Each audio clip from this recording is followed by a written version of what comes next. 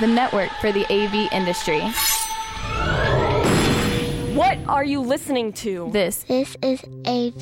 This is AV Nation. This is AV Nation. AVWeek is produced and distributed through a partnership with AV Nation and Rave Publications. For more information, go to ravepubs.com/AV Nation. This is AVWeek, episode 32, recorded Friday, March 9th, 2012. Randy gets a pager. Ready. AVWeek. Performing. Scan. Week. Online. This is AVWeek.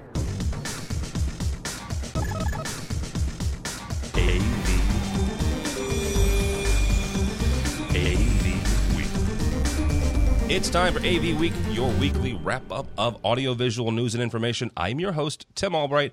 Welcome to this week's show. This is kind of a special edition for me. Personally, I've had a long love of Crestron, so it's my very, very good pleasure to welcome all four gentlemen here today. The first one up for welcoming is Randy Klein. Randy is the Executive Vice President from Crestron Electronics. Welcome, sir. Thank you, sir. Also with him is Fred Bargetzi. He is the Vice President of Technology for Crestron Electronics. Him. In studio with me is Michael Drainer. He is of Tech Electronics.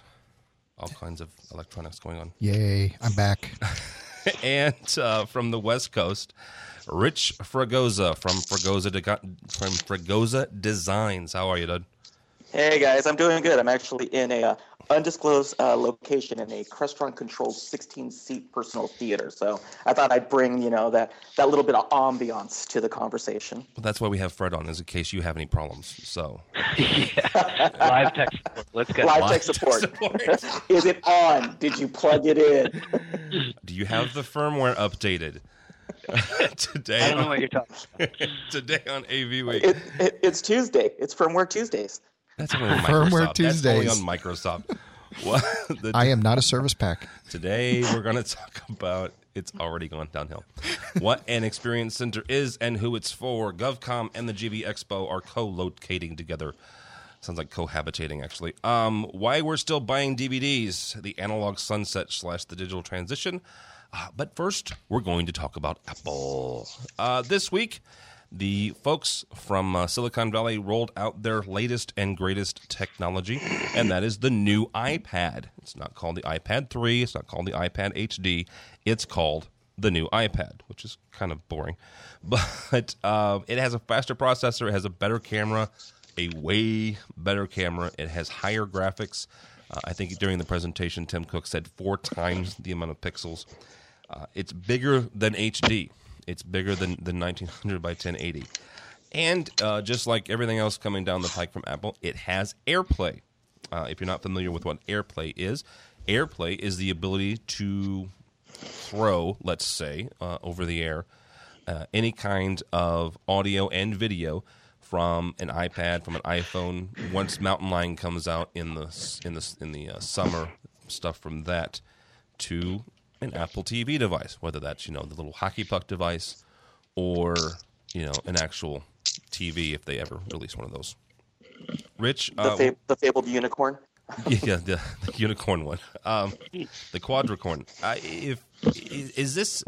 Okay, here's my 2 cents, and I'll kick it around the horn with you guys. I was underimpressed with this. Incredibly underimpressed. I expected more, I think. How is this, besides the AirPlay thing, which I think is really cool, and I think it has a lot of impact for our industry, is this, should this have been a bigger step for them, or was this what you expected when it comes to the iPad? I actually anticipated this kind of being, I actually thought it was going to wind up being like the iPad S. It was going to be an incremental upgrade at this point.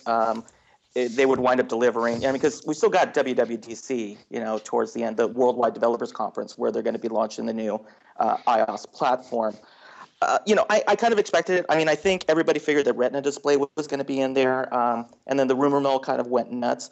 Really, I think what it heralded more than anything else was the 1080p, moving towards 1080p, and them working to create the ecosystem, this whole Apple ecosystem where they're saying we are. He probably used the phrase, what was it, about a dozen times. They've entered the post PC era. Yeah, but Jobs said that too. But they really pushed it this time.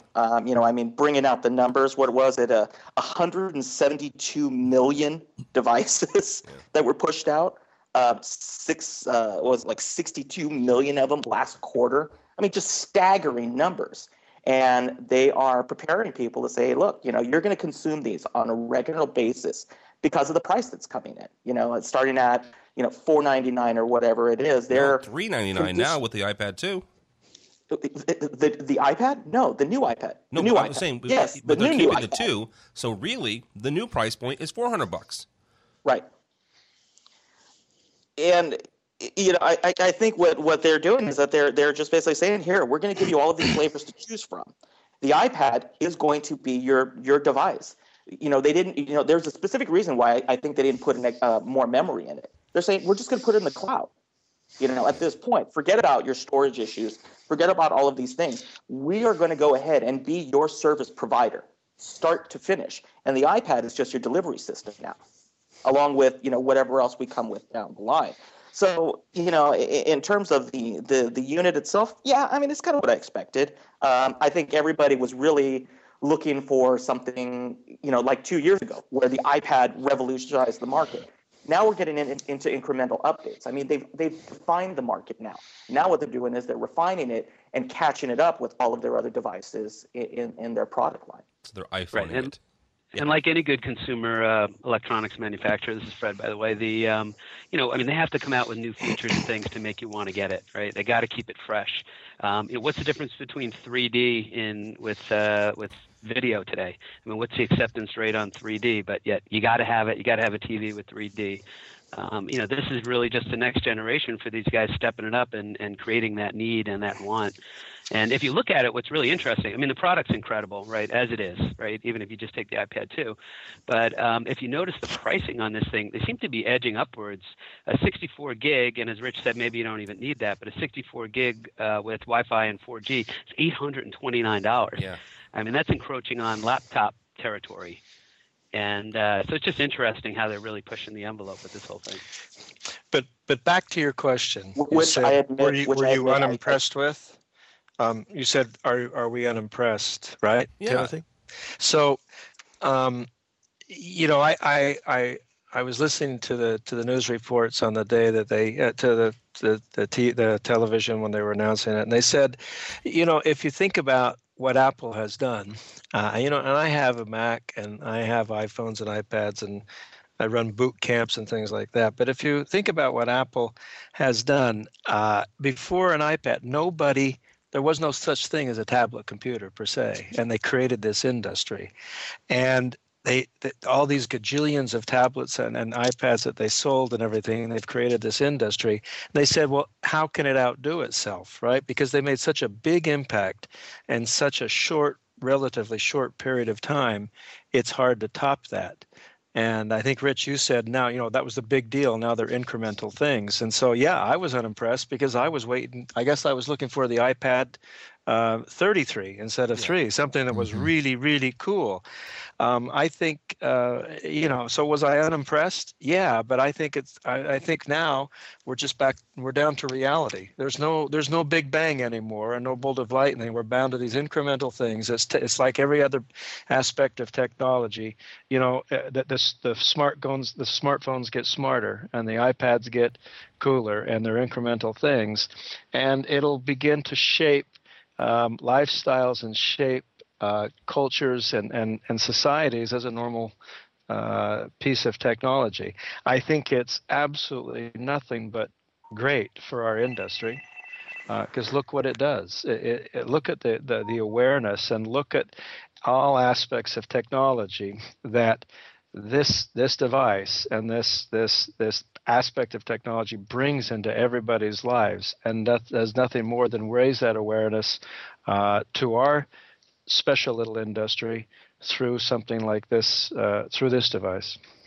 Michael, Randy actually brings up a really good point. Maybe that's why I was unimpressed, was because we've hit it. Now, what really stinks? Now, what's next? Well, yeah, but it was 2 years.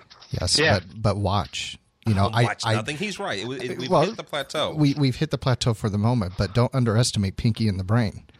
It's slow, incremental changes to ruling the world. That's just it. There will be no ruling the world. The world is too big, and there's too many other things going on that not one person can rule the world. We've tried. It doesn't work. We get accused of that all day long. And if there's anybody that I've tried harder than anybody else, and I can tell you it doesn't work. You know what? It's like that joke. I tried to change the world, but they wouldn't give me the source code.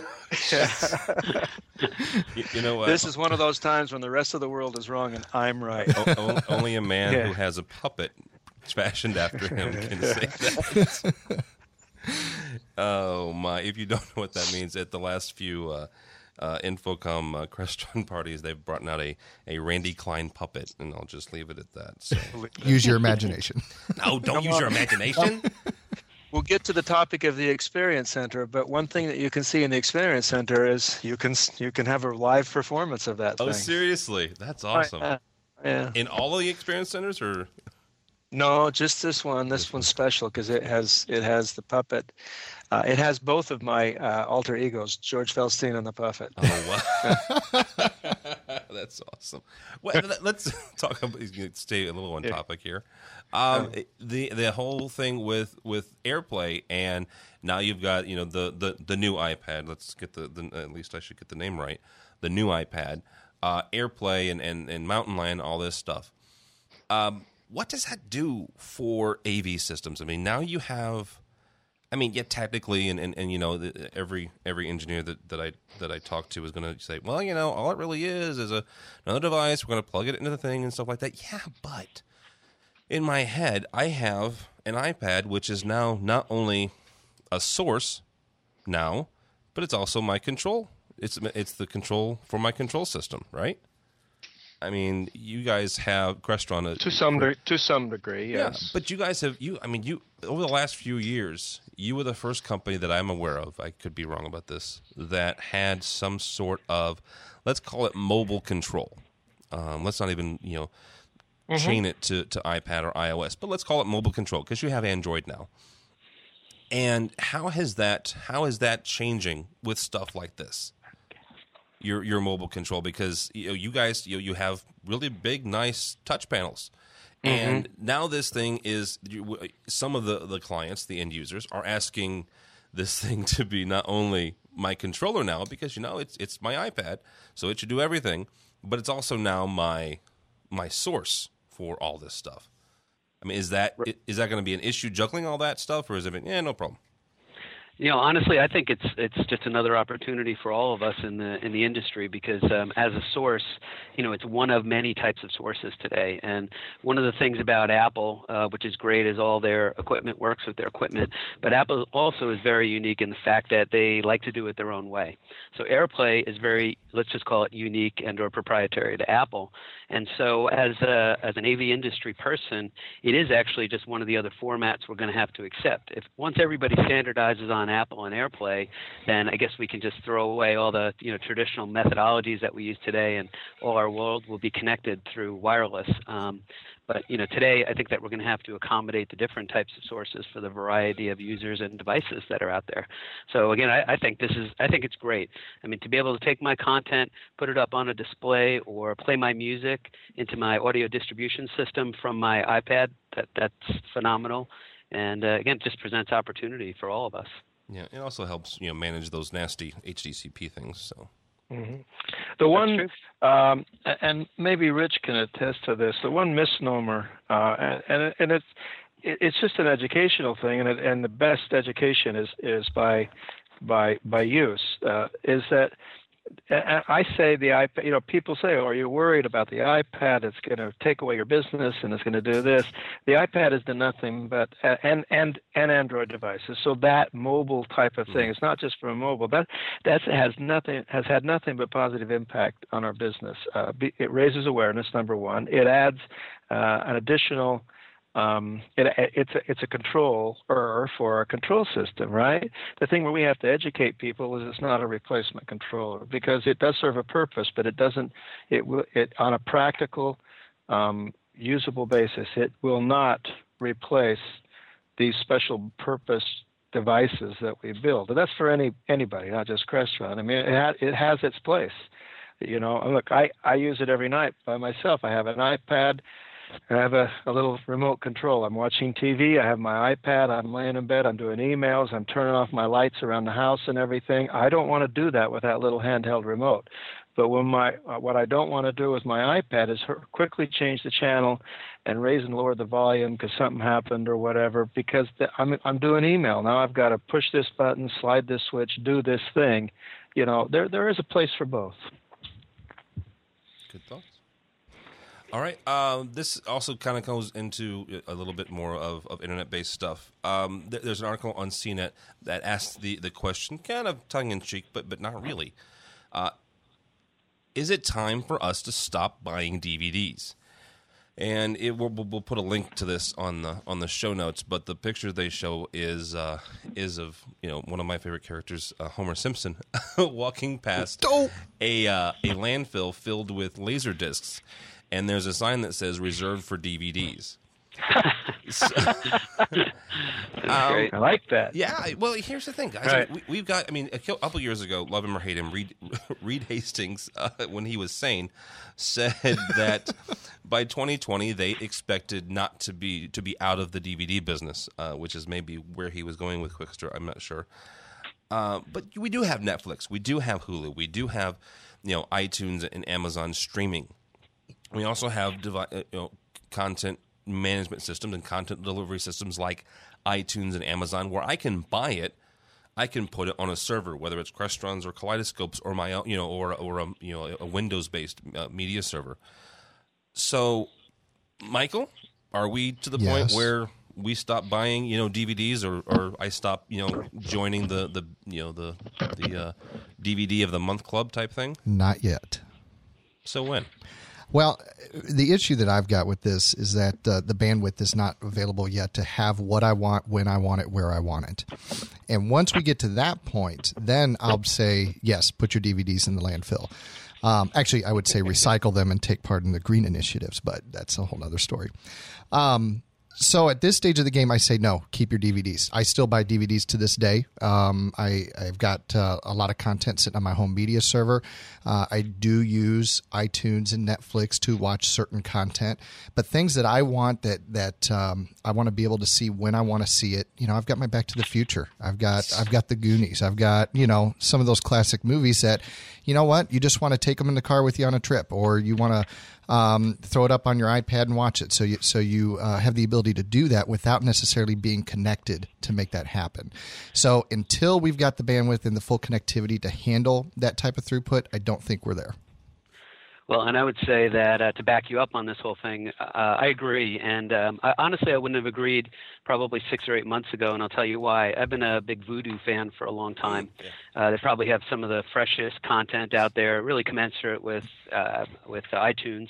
And but the big difference between Vudu was it was higher definition. They have something called HDX, and it looks pretty good. However, and I'll put the however in there. It looks good when you're watching on your LCD screen. If you're fortunate enough to have a large screen display, let's say a projector and 100-inch plus display, all of a sudden that whole thing breaks down. The experience breaks down, and the difference between Blu-ray and what you can get on any streaming service of the best possible kind today, and I think even into the future based on bandwidth, or near future, I should say, you still need that content on. On a disc, and so I think it's going to stick around for a little while longer, at least in the highest quality.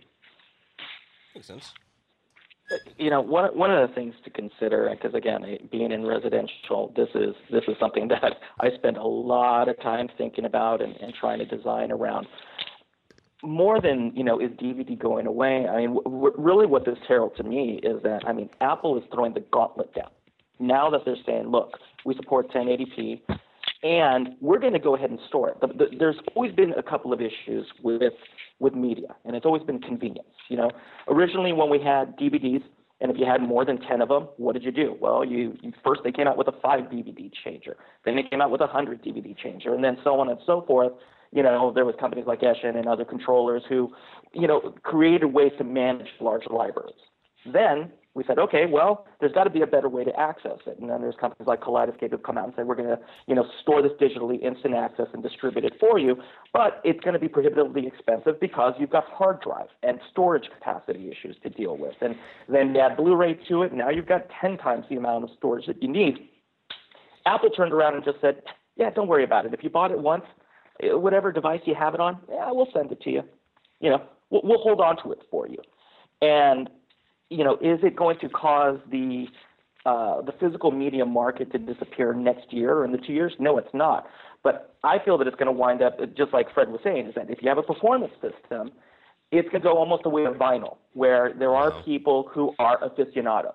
And they say, absolutely. We've still got Laserdisc players floating around. I've still got my original THX Laserdisc, my demo disc floating around. And it's cool. That's because he's got all the Star Wars series on there. Han shot first. There you go.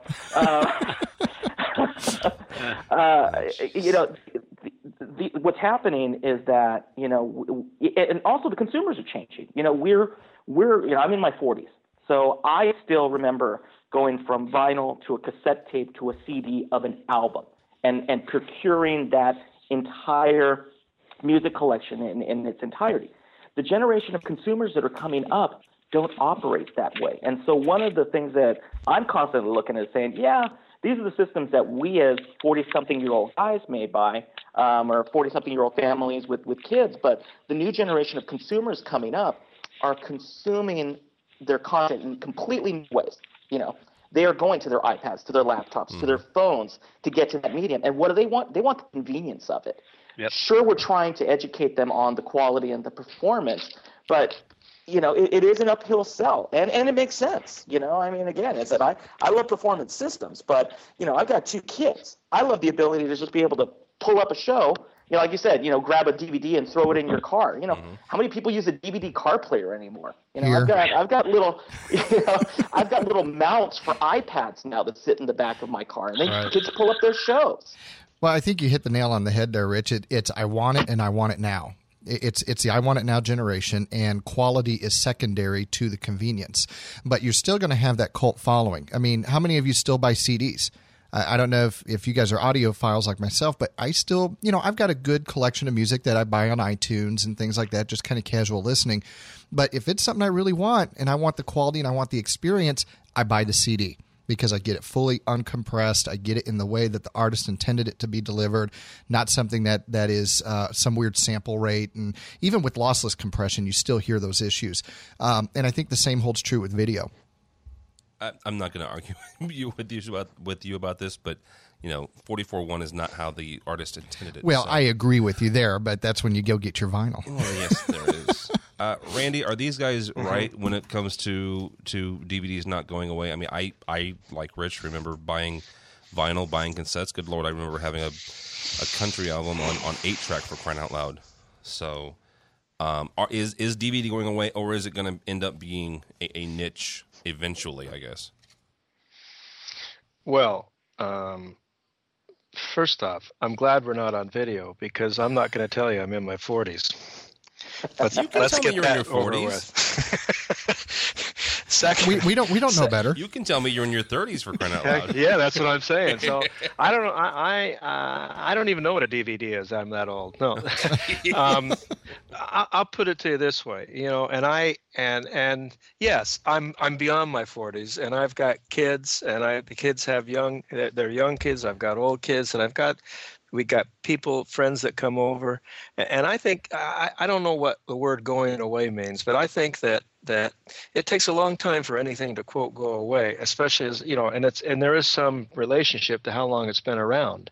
If something's been around for a long, long time. You guys remember Laserdiscs weren't around that long, and they were far more marketed and more prevalent in education and some commercial uses, not in consumer. DVDs have been around for, relatively speaking, a much longer time, and they're far more widely used in the consumer space. So That said, you go home, and I think we want to have a variety of different sources. I want to get my Hulu. I want to get our Crestron media server. I want to get anything iTunes, and I want to go over to the cabinet when I'm just either lazy, tired, or something's wrong. I can't figure out some user interface, and take out the DVD that we've already watched a million times that we want to watch it again. I think there's a time and a place for everything, and I don't see that particular medium going away anytime soon. So it might decline, it might change.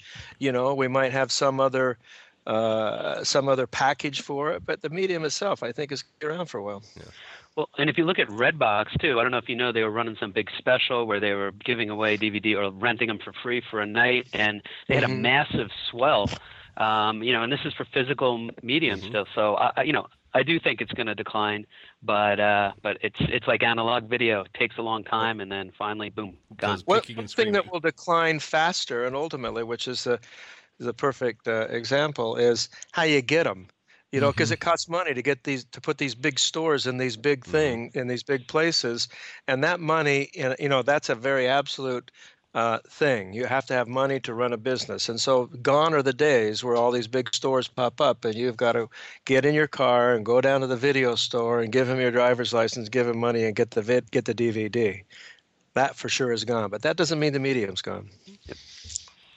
Good thoughts. All right, you're listening to AV Week with Randy Klein. He's the Executive Vice President from Crestron Electronics. Fred Bargetzi, he's the Vice President of Technology for Crestron. Rich Fregosa from Fregosa Designs, and Michael Drainer from Tech Electronics. Crestron has been, I would say, one of the leaders when it comes to moving from analog to digital. Some people call it the analog sunset. I personally think that sounds kind of sad, so I don't like to think of it that way. Let's call it the digital transition. That sounds more nice, and we're moving. We're keep it cheery. We're advancing in technology. We're not saying the goodbye. Analog elephant burial ground. Oh, thank you. There you go.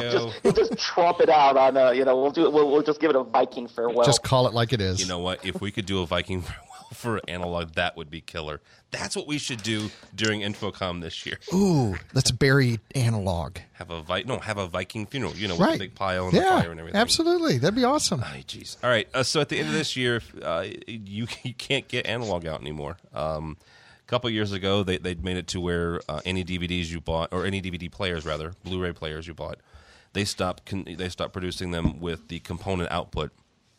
And now at the end of this year, every DVD you buy that updates your firmware, even if you don't realize it's doing it, a new one will update your firmware with blacklists and firmware updates and stuff like that. It'll say, Mr. Component Output, let's turn you off, and then you are going to have to be forced to move into digital. In addition to that, about a year or so ago, Intel and a couple other computer manufacturers and people got together and said, yeah, that whole VGA output on your computer, we don't like it very much. It costs us money. It's hard to, it's getting more difficult to control and maintain. So we're going to do away with it.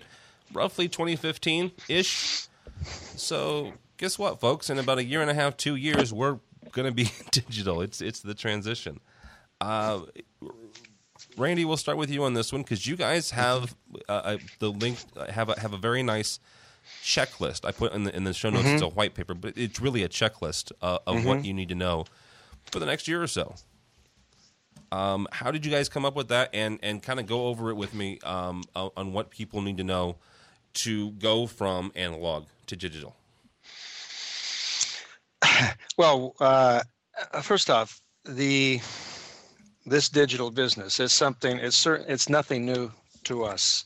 We started our product development more than 7 years ago. We've shipped our products now over 2 years. Our that checklist shows a lot of different things, but and I'll speak to that in a second. But as far as what it means to us, today it's over a third of our business. It's hugely contributory to our growth of our company, which is substantially ahead of where we were last year and ahead of where we were in 2008, which was our highest year. So digital is ever important to our company. Digital is ever important to our industry, and it also says beyond those numbers of what the opportunity is out there for everybody in our industry and the requirement. Because as you explained about laptops and VGAs and et cetera, it's a need now. It's a requirement. It's not just a luxury. And every day, every month that goes by, that requirement, that need is going to be far more prevalent in every aspect of commercial and residential technology spaces. So it's important. We developed a check sheet to really tell people what we've done and what we're about as far as our digital offering goes. We have 10,000 certified engineers and designers out there. That's as much or more than Infocom has all CTS in classes. I don't say that because, hey, this is more than Infocom, but I say that was done in 2 years. That shows the need. There's 10,000 people in less than 2 years that have come to classes to be certified, and we're teaching them new skills and new technologies. It says that in order to really do this successfully, you should have a total endpoint to endpoint solution. You can't mix a bunch of pieces. It's complex. There's a lot of moving parts, and there's a lot of dynamic issues to creating a total solution. And you have to have all those parts. If you think back, that was early on. That was Cisco's fame to claim. Mm-hmm. They provided an endpoint to endpoint solution. And so what we're creating the checklist for is to say, hey, if you should do this, and before you do it, make sure that it's a self-promoting thing. We're trying to promote our product line, our company as well, but it says you got to do these things. Well, it does, and Fred, I'm one of the 10,000. I didn't know that 10,000. The checklist is the marketing piece, but it's a three-part thing. There's a checklist, there's a PowerPoint that maybe salespeople use to our customers, but then there's a white paper that Fred and his team created, and that's the technical aspects points behind that. Well, and if you look at the world, Tim, today, to your point, if you went to CES this year, one of the big things was Ultrabooks, and that's really the rest of the world. With respect to Apple, the rest of the world's answer to the the slim laptop. And like you said, there's no VGA ports in sight anymore. And the funny thing to me is that when we talk to people in the industry, and a lot of people are fighting it, again here, it's like the iPad, right? I see opportunity. Why wouldn't you want to go out and upgrade your customers to digital technology to accommodate whatever their needs are going to be? Why wouldn't you let them take advantage of all the great new high definition video and be able to take care of all this content protection and all these other bad and nasty things that go along with it? But why wouldn't you want to do that? I mean, my gosh, the opportunity is just amazing. Well, and the ironic part of that is the fact that in a weird way, Apple has kind of pushed this whole digital thing. I mean, they were one of the first ones to say, we don't do that VGA thing anymore, And one of the first Apple TVs that came out, they didn't have any sort of analog output. It had an HDMI connector on it. If you wanted to plug it into an old style, CRT, you're out of luck. Absolutely. Mm-hmm. Rich, is this? I mean, you deal a lot with commercial and stuff, or with residential and stuff. I mean, how much of this is guys who are trying to hook up their Blu-ray players to 5 different displays versus trying to just make everything work? I want my let's say they still have VHS tapes, so they're trying to make all this stuff work still, and still transition to the digital world. Well, I mean, you're seeing more and more of it every day. Again, like you just said, is that you go into a store, you go into any brick and mortar store, you order a piece online, and you go, wow, I've got the brand new gadget, and you run over to hook it up to your 3-4-year-old TV, and there's no digital input port, and now you're sitting there going, okay, I've got a device that does digital out only. I've got another device that only has analog in. I'm stuck between a rock and a hard place, and we're seeing that more and more. And what winds up being the solution is you tell them, get a new TV or change this or spend more money. Yeah, or real quickly, if your television is 3 or 4 years old, you only have one digital input. Well, and on top of it, these are like $99 devices. So you've got the marketing segment that's saying it's only $99. Or I think I found a Blu-ray player the other day. It was $88. Mm-hmm. There's a Roku that's $50. Yeah. And they're touting that these are fantastic and they're inexpensive and you can all you want content, and next thing you know, like I said, the regular consumer comes up and tries to plug it in and there's no Gazinta that plugs into the Gazouta at that point. And so now what happens is that you've either got these converter pieces, or you have to then step back in and educate the client with, like Randy was saying, a point-to-point end solution driven system. And that's really what we're dealing with, is that we're in that tweener stage of the entire ecosystem switching over. And now it's even worse because they can do it over the internet. We are at times, we're not even plugging in Blu-ray players into analog systems. For what you just said, is they're sending out over a firmware update. You get the nice little box firmware update, load it in. Next thing you know, they've got a black image because they shut down the analog outputs on the device that they just bought. And next thing you know, it's like, well, good luck on getting that 480i image out of your DVD player or your Blu-ray player. It looks awesome. Aren't you glad you used this time? Yeah. I'm going to ask something just asinine. How many people do you think are going to keep watching the 480i and go, this is great, this is awesome HD? I think you'd be surprised how many people think that they're getting HD, and then you walk into your house and you notice that it was never set up. Sadly, I wouldn't be surprised, but go ahead. It's true, and all of a sudden you flip a button and you become the savior because you've turned on what they always had there. We're in the industry. So we tend to take a lot of these things for granted. I know a lot about AV. I don't know a lot about cars necessarily. So when somebody does something to my car that to them is, kind of basic knowledge, I thought that they brought down, the tablets from Sinai to show me. It's like, oh my God, this is the truth. I've seen it now. And so, it becomes that education that we were talking about with, I think the checklist is great. And especially with these systems that are starting to be built from here on out. I mean, you've got even the AV receivers are starting to do some up conversion, hopefully. But it's, we're basically telling people, everything that you owned within the last 3 or 4 years, go ahead and throw it away and buy the new stuff, no problem at all. And last I checked, there's a couple of things in the news that we read about called the economy, and we're kind of rah-rahing saying, hey, spend stuff, buy stuff, new, better, expensive.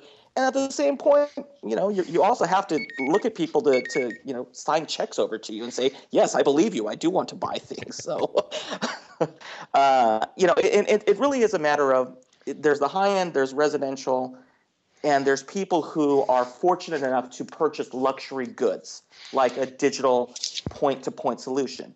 And then there are the relatively normal consumers who maybe don't have the ability to make that investment. So what did they do? They bought 15 million iPads last quarter. Yeah. They're taking that money and they're investing it in different goods. So, the onus is on us to be able to say, if you want entertainment, here's how you got to do it. But we're fighting ourselves. I mean, and this isn't even a technology problem. This is a litigation problem. This is purely about the studio saying, we believe you're going to pirate things. So we don't trust you.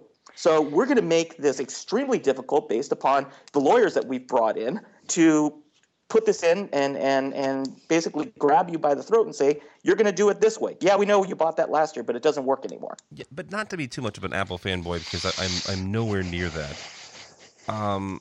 They've kind of, I'm not going to say circumvented because they didn't, the studio industry, but with this whole AirPlay and throwing it onto the Apple TV device, they've said, you know what? I don't care if it's a freaking HDMI connector or whatever you want to do. If you have it on your device, I can get it on your TV. No sweat. Well, I agree, and that's why they're basically saying, hey, instead of a point-to-point solution, buy 5 Apple TVs for $500, hook them up to each of your televisions, and call it a day. I mean, that's really what we're dealing with. Or buy the Apple TV that's coming out this fall. So the whole world's going to be Apple. It will be. See, Randy, you should have worked for Steve Jobs. Then you could control the world. I think there's a lot more world to control still. There probably is. We want our little piece. We want our little. We have our little world, and we've got a lot more road to go. This comes from 60 Minutes by way of CNET. They did a profile on the computer virus Stuxnet, and Stuxnet actually came out a couple years ago.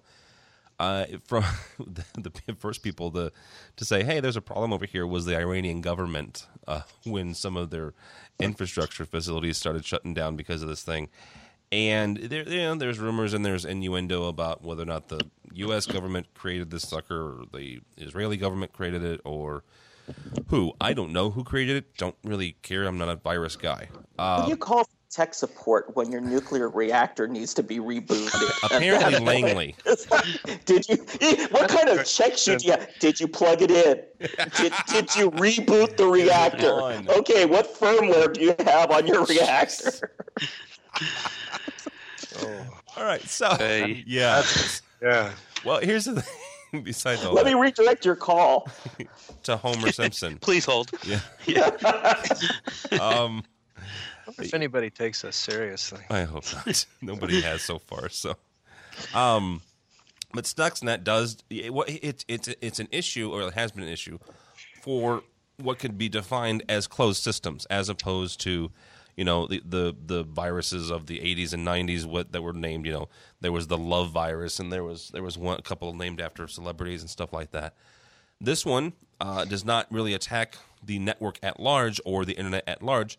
It attacks closed systems. The reason I bring this up is because 60 Minutes did a story on it, and it got me to thinking: are we vulnerable to this at all, guys? I mean, because our AV systems are in effect closed systems, and every year that goes by, every infocom that goes by, every device that gets released, we get more and more of our devices on the network. So. Fred, I guess we'll start with you. Are we at risk, not just Crestron in general, but specifically, but just the industry?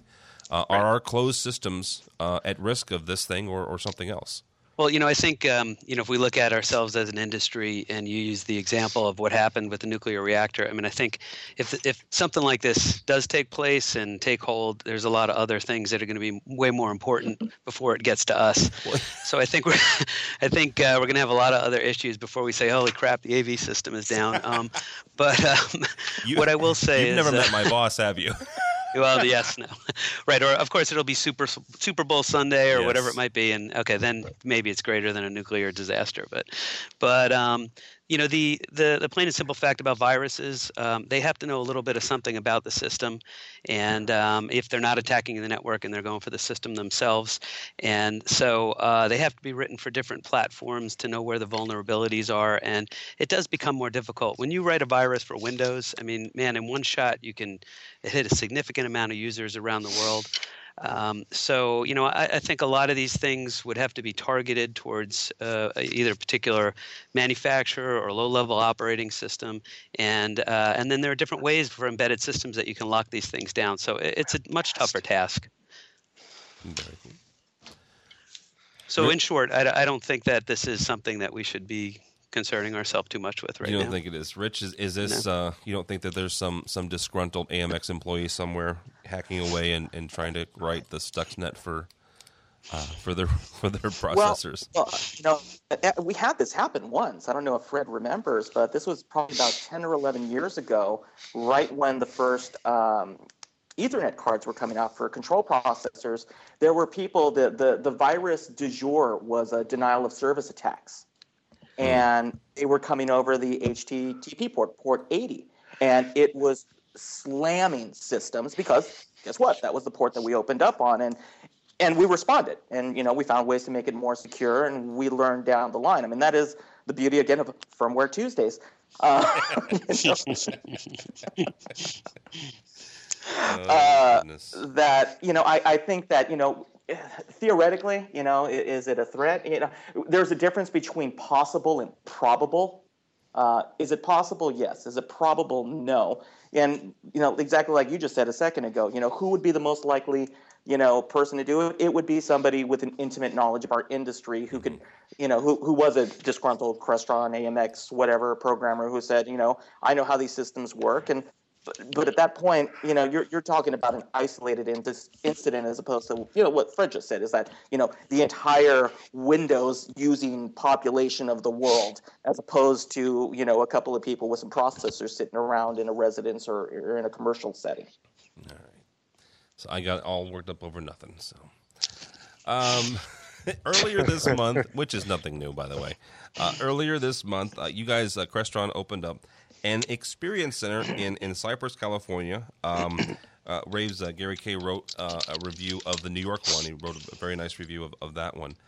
I'm just going to ask you a very simple question, Randy. Mm-hmm. What is an experience center, and who's it for? It's this thing that costs a lot of money. That's for you, Tim. That's for me. Yeah. We're like the shoemaker's shoes, and we're probably no different than many people. A year and a half ago, I woke up one day and says, "Gee, we have so many products and so many things to show. We've got to have a place to show it." And if you think about it, we get a few times a year where the whole industry comes. Infocom, let's say, there's 2 or 3 days. And that's still only a fraction of what we can show. So we opened up a quote experience center here in New Jersey. It's 20,000 square feet. In one of our main buildings here, and it's a trade show, let's call it, for the lack of a better thing. It's all of our products on display. It has a home theater and all kinds of wonderful stuff. That led me to the next step of we wanted to do it in several of our larger offices around the country. The first one being, the first one domestically here being in California, but we did duplicate this experience center we have here in New Jersey in several locations around the world, 2 in China, 1 in London, and 1 in Germany. But from the experience center, those were products, okay? And we did the one in New Jersey particularly because besides the products, we wanted people to come to our campus and experience the company because we are quite unique. We manufacture and engineer everything here, right in this little northwestern corner of New Jersey. We've got a couple thousand people here that all we do is invent and build stuff all day long, and it's a great story to tell. But from that grew experience centers, grew showrooms, and those are the ones that we started opening up, and they're more for solutions and applications, whether it's for business applications or lifestyle applications, showrooms around the world, around the country. The first one opened up in Manhattan back in October. We have one opening up in the Design Center in Beverly Hills in a couple of months. We've got one in Frankfurt, one in Frankfurt, several else around the world, and we've got 4 more planned around for this next year. All of these are for, you say who they're for. They're for really two people, not mutually exclusive statement. They're showrooms and workrooms for our dealers. There isn't a day go by that we have 2 or 3 different dealers bringing customers into these experience centers. Remember, experience centers are products, showrooms are solutions. Dealers are bringing in their customers every day, day in and day out, to the experience centers. And we're seeing hundreds of people every day in our showrooms around the country, around the world. So they're a wonderful forum to show our products, to show the solution, to tell the story of our company and of our industry and educate the people. There isn't anybody that walks out of here that we don't, I hate to say make a sale, but that we don't educate, enlighten, and ultimately make or enlarge, the proposal or sale that the dealer came in here with. Great tool.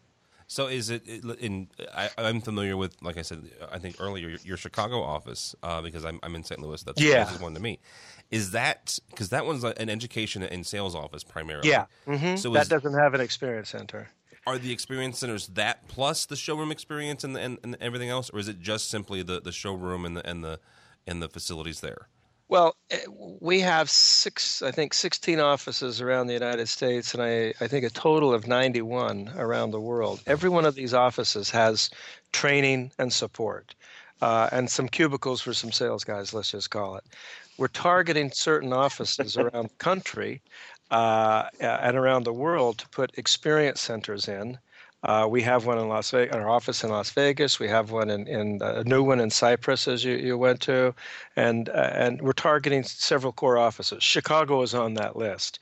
Outside of the offices and not connected with a Crestron office is the showroom concept, and those generally will go into design or architects building. The one in Manhattan is in the D&D building. It's a design building. It's where designers go, and it's a great concept. I mean, designers take their clients. I've watched it personally. The husband and the wife come. The wife's got to go pick out the sofa and the sheets and all that stuff. We're going to go see TVs. There's Crestron. It's a great concept, and we have an interior designer program as well that refers and for referral work and things like that. So it's working out wonderful. Wow. All right. Well, now I'm going to have to go see one then. So yeah, do it. All right. From Rave Publications, the GV Expo and GovCom are collating in 2012. Rich, we'll start with you on this one. Is this a good thing? Is this kind of what we expected? Or is this kind of like the next step? Because what it reminds me of NSCA and Infocom co-locating a couple years ago, and now NSCA is just kind of a part of Infocom. It's exactly what we're seeing happen. I think we called it in a couple of episodes ago that, what are the dealers complaining about is that, we can't go to all of these different shows. You can't expect us to leave our offices and, it's a 2 or 3 day trek plus travel time or everything else. And, when I read it, I thought about it, I went, gosh, shouldn't they be together in the first place? Yeah.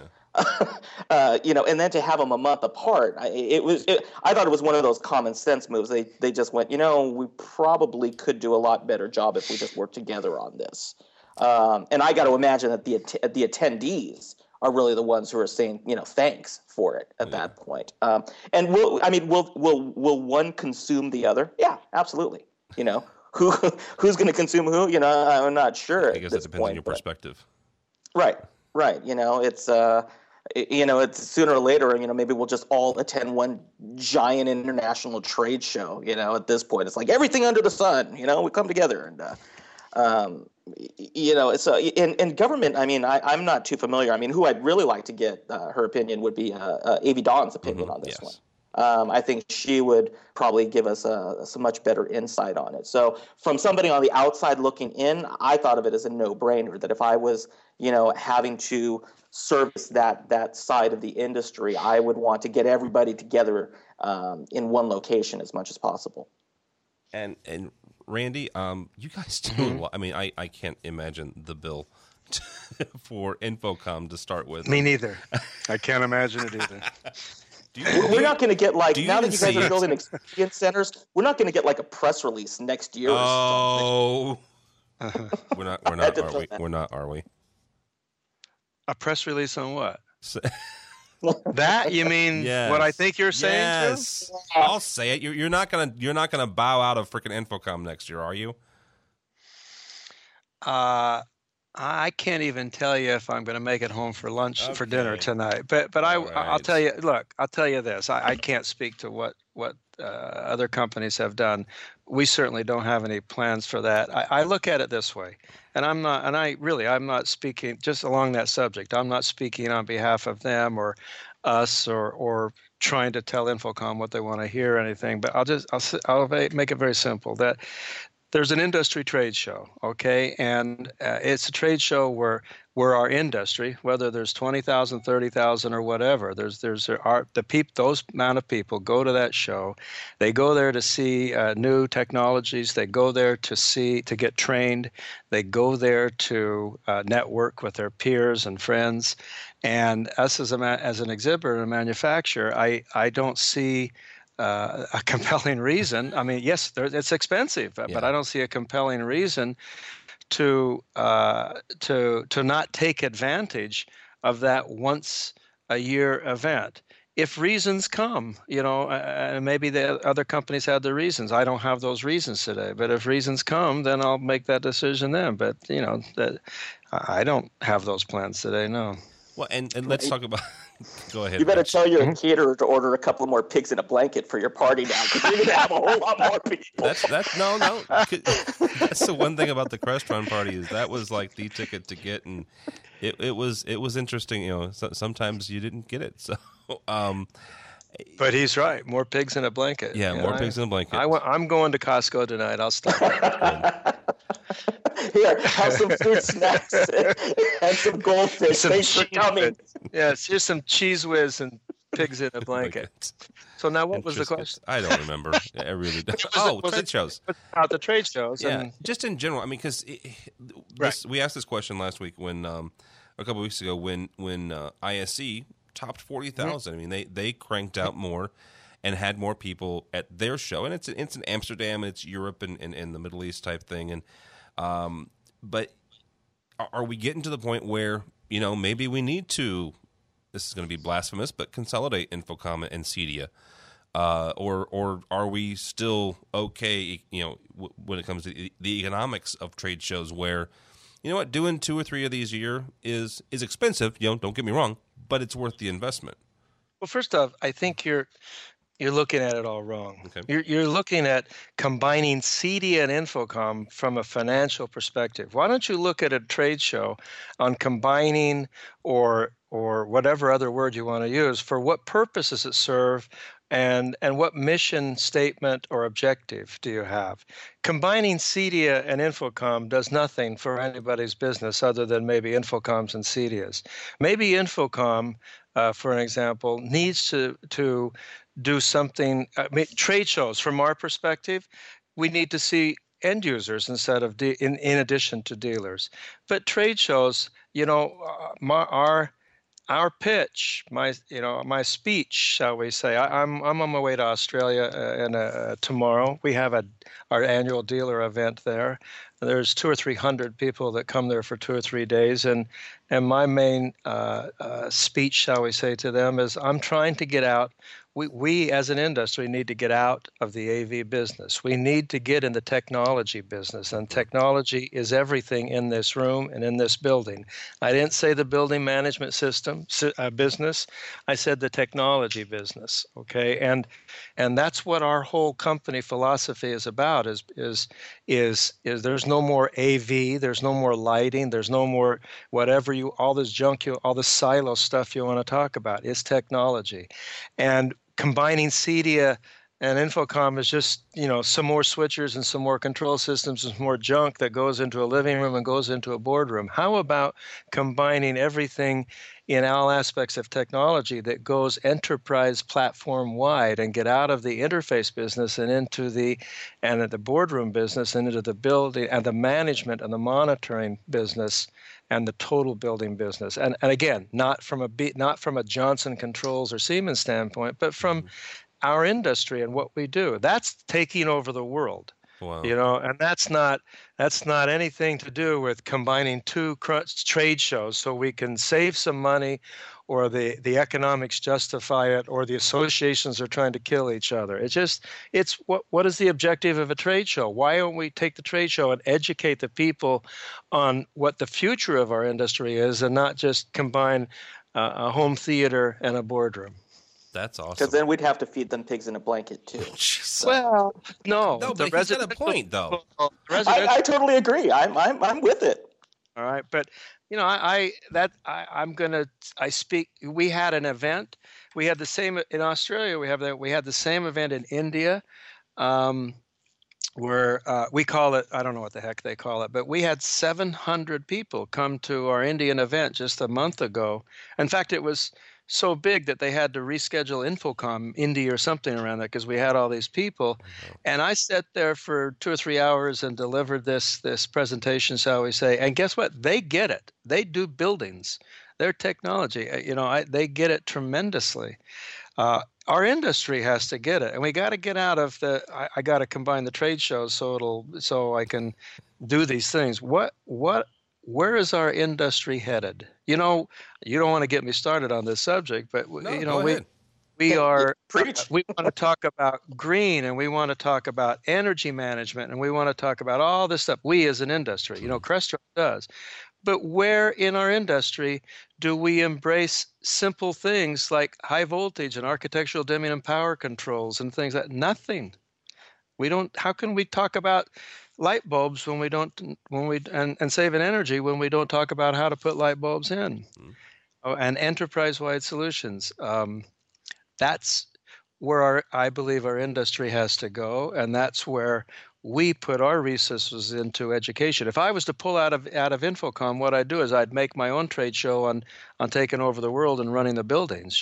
That's not because I'm mad at something or I want to make something else. It's because I'm not convinced that association or that event is furthering our industry along at the pace that I feel we as an industry, not as a company. I say it all day long. I have no problem in me and Crestron competing and being a viable entity and player in our industry. I'm more concerned about our industry being a viable industry in the world landscape out there. Yeah, because as it goes, so do you. I mean, that's right. 14 years ago, we brought Ethernet to this industry. We were the first ones, and our industry, balked at that. We made a box we made a box that we sold for $100 that we called a CEN OEM box. It had serial in and Ethernet out. We tried to sell it to projector manufacturers, and we got thrown out of Dodge. The rest is history, But my only problem is we're there today again, and we don't have 14 years. Yeah. No, you're right. You don't. Because people like, Cisco and people like that are going to try to figure out ways to take over the world. I don't mean to pick on Cisco, but that whole that industry does not know what we know. They have that network, but look what us as an industry have learned about all. I mean, look, you guys, we're in this business, and I've been in this business 30 some odd years. You walk into a room, okay, and you're supposed to, quote, do this room. Look at all the different moving parts and all the stuff in here. That an AV guy can do that. No Cisco guy can do that. If they could do that, why did they buy Tandberg? They don't know what we know. We can do that, but we've got to change. Yeah, that's true. I think if you ever retire from Crestron, you should be a preacher. But that's just me. Really? You almost had me saying amen. That's the only reason I say that. So. I wanted to be a politician because there you can say anything. Well, that's true. That is true. One last story, guys. Infocom announced this week that they are streamlining their membership. So for you, Mr. Klein, it'll be $500. Thank you. And for you, Mr. Fregosa, if it's just you, it'll be $150. Thank you. And what it is, huh? I honestly didn't know that till I read this. Yeah. And the other thing is, they're taking away your EduBucks, and I say that kind of tongue in cheek. They are, and they're not, And if you have them, you have until the end of the year to use them. Mm-hmm. But they're also, if you remember, which I am, and a lot of people are, and Crestron is a corporate member, and it gives you free training now. So the things that did cost you your quote unquote EduBucks, they're offering for free to members, and also the studies and the information and everything else that goes with being an Infocom member. Rich, is this something that they had to do? Apparently, according to the press release that they said that they had complaints about the different tiers and stuff like that. So now it's just two. Either you're a business or you're an individual. So did they have to do this? Yeah. Again, I think that organizations across the board, they're losing membership, and they're trying to find ways to retain the membership. Again, it comes down to the financial elements for companies who have, you're dealing with the companies who have survived the economic turndown, who are now working their way back up, who are saying, look, we need to be fiscally responsible for every dollar that we put out. and we need to be able to justify every dollar that pulls out. And so what's happening is that they're, in the same way that a consumer says, look, I've got less money to spend, so I need to get value for my dollars. And I'm going to go to each of my vendors and say, where can I get the value? Dealers, I think, are doing the same thing. They're going to each of their organizations and saying, if we truly are going to thrive as an organization, we need to work together, as opposed to someplace where I just give you money. I don't really know why I'm giving you money, but I do. And away we go. And I think what this winds up being is a way for Infocom to be able to say, two choices. This is how you belong. This is what we offer you. CEDIA is, restructuring in some similar manner, saying, how are we actually helping you as an organization? And I think that's what Infocom is trying to do right now. I mean, they're revising the membership structure. That basically, to me, that says, hey, look, we want to keep you, so we're going to find ways to make it worth your while to stay. And to do that, we're going to make it a whole lot less complicated. Yeah. So, Mr. Klein, I guess all you have to pay is $500 now a year. So I paid the $1,000. Do I get $500 back? I don't know. We'll have to talk to Randy Lemke. So. I'll just say, I as I said, I didn't know anything until you just said it, but or until I read that thing in advance of this this recording. But I support anything that supports education. That's all I'll say to it. If it helps and advances education, I'm all for it. Yeah, and that is one of the really cool things about this, is because now as organizations you can. The one thing that they did say was that sometimes the management of the EduBucks was weird, and they didn't know who was in charge of it. Now all you have to do is, what, I'm an employee of Crestron. I do my login and password, and I go and take the class online. So yeah, that's typical example if we try to get too cute. Sign up, come to school. You don't have to get coupons and rub your stomach 3 times and everything. Just go to work. All right. Well, gentlemen, that's all I have. Unless you guys have anything else. No. Anything? All right. I'm just really glad that we had these fellows on. This was, again, thank you, Mr. Albright, for bringing in these assembled powerhouses that be. It's pretty cool. I'll tell you what, this has been fun. Thanks for calling me that, because in a couple hours when I go home, I'm certainly not recognized as that. None of us are. None of us are. Yeah. So, Fred Bargetzi, Vice President of Technology for Crestron, had to drop off, as well as Michael Drainer from Tech Electronics. But thank both of them. Mr. Klein, Randy, thank you so much. I really, really appreciate it. This has been a lot of fun. Randy Klein, from the Executive Vice President for Crestron Electronics. And you can find, do you have a Twitter? Do you Twitter? Do you tweet? Me? Yeah. No. Okay. And the marketing people have been begging me to do it, and I just I'm what the problem is? I think if I do it, then that means I'm going to have to keep doing it. No, it doesn't. Doesn't? It's like blogging. You could start a blog and just drop it. I mean, they're begging me to do it, so I'm going to get on. I'm going to get into the 90s one of these quick days. The 90s. Yeah. Get yourself an alphanumeric. We're going to get him a pager. Yeah. All right. I got one, but the batteries wore out, and I don't know what to do with it. I've got some AAAs over here. I'll lend you. That's our title, AV Nation. Randy gets a pager. Randy gets a pager. Yeah. Right. All right. The yellow gentleman that's left there is Mr. Rich Fregosa. He is from FregosaDesign.com. FregosaDesign.com. He does tweet, and quite a bit actually, from the lush mansions that he programs and puts in. His is R Fregosa. Is Correct. That right? Okay. Yep. At R Fregosa. All right. Thank you guys very much. I've been the host, Tim Albright. You can, if you'd like, follow my tweets, as sparse as they are. That's the reason I know you can start and stop Randy. I don't do it very often. It's at TD Albright, Tim David Albright. But more importantly for me and for everybody here at AV Nation, check out the website. If you found this podcast either through iTunes or through the website, check us out there. It's ravepubs.com/AV Nation. ravepubs.com/AV Nation. It's all the time we have for AV Week.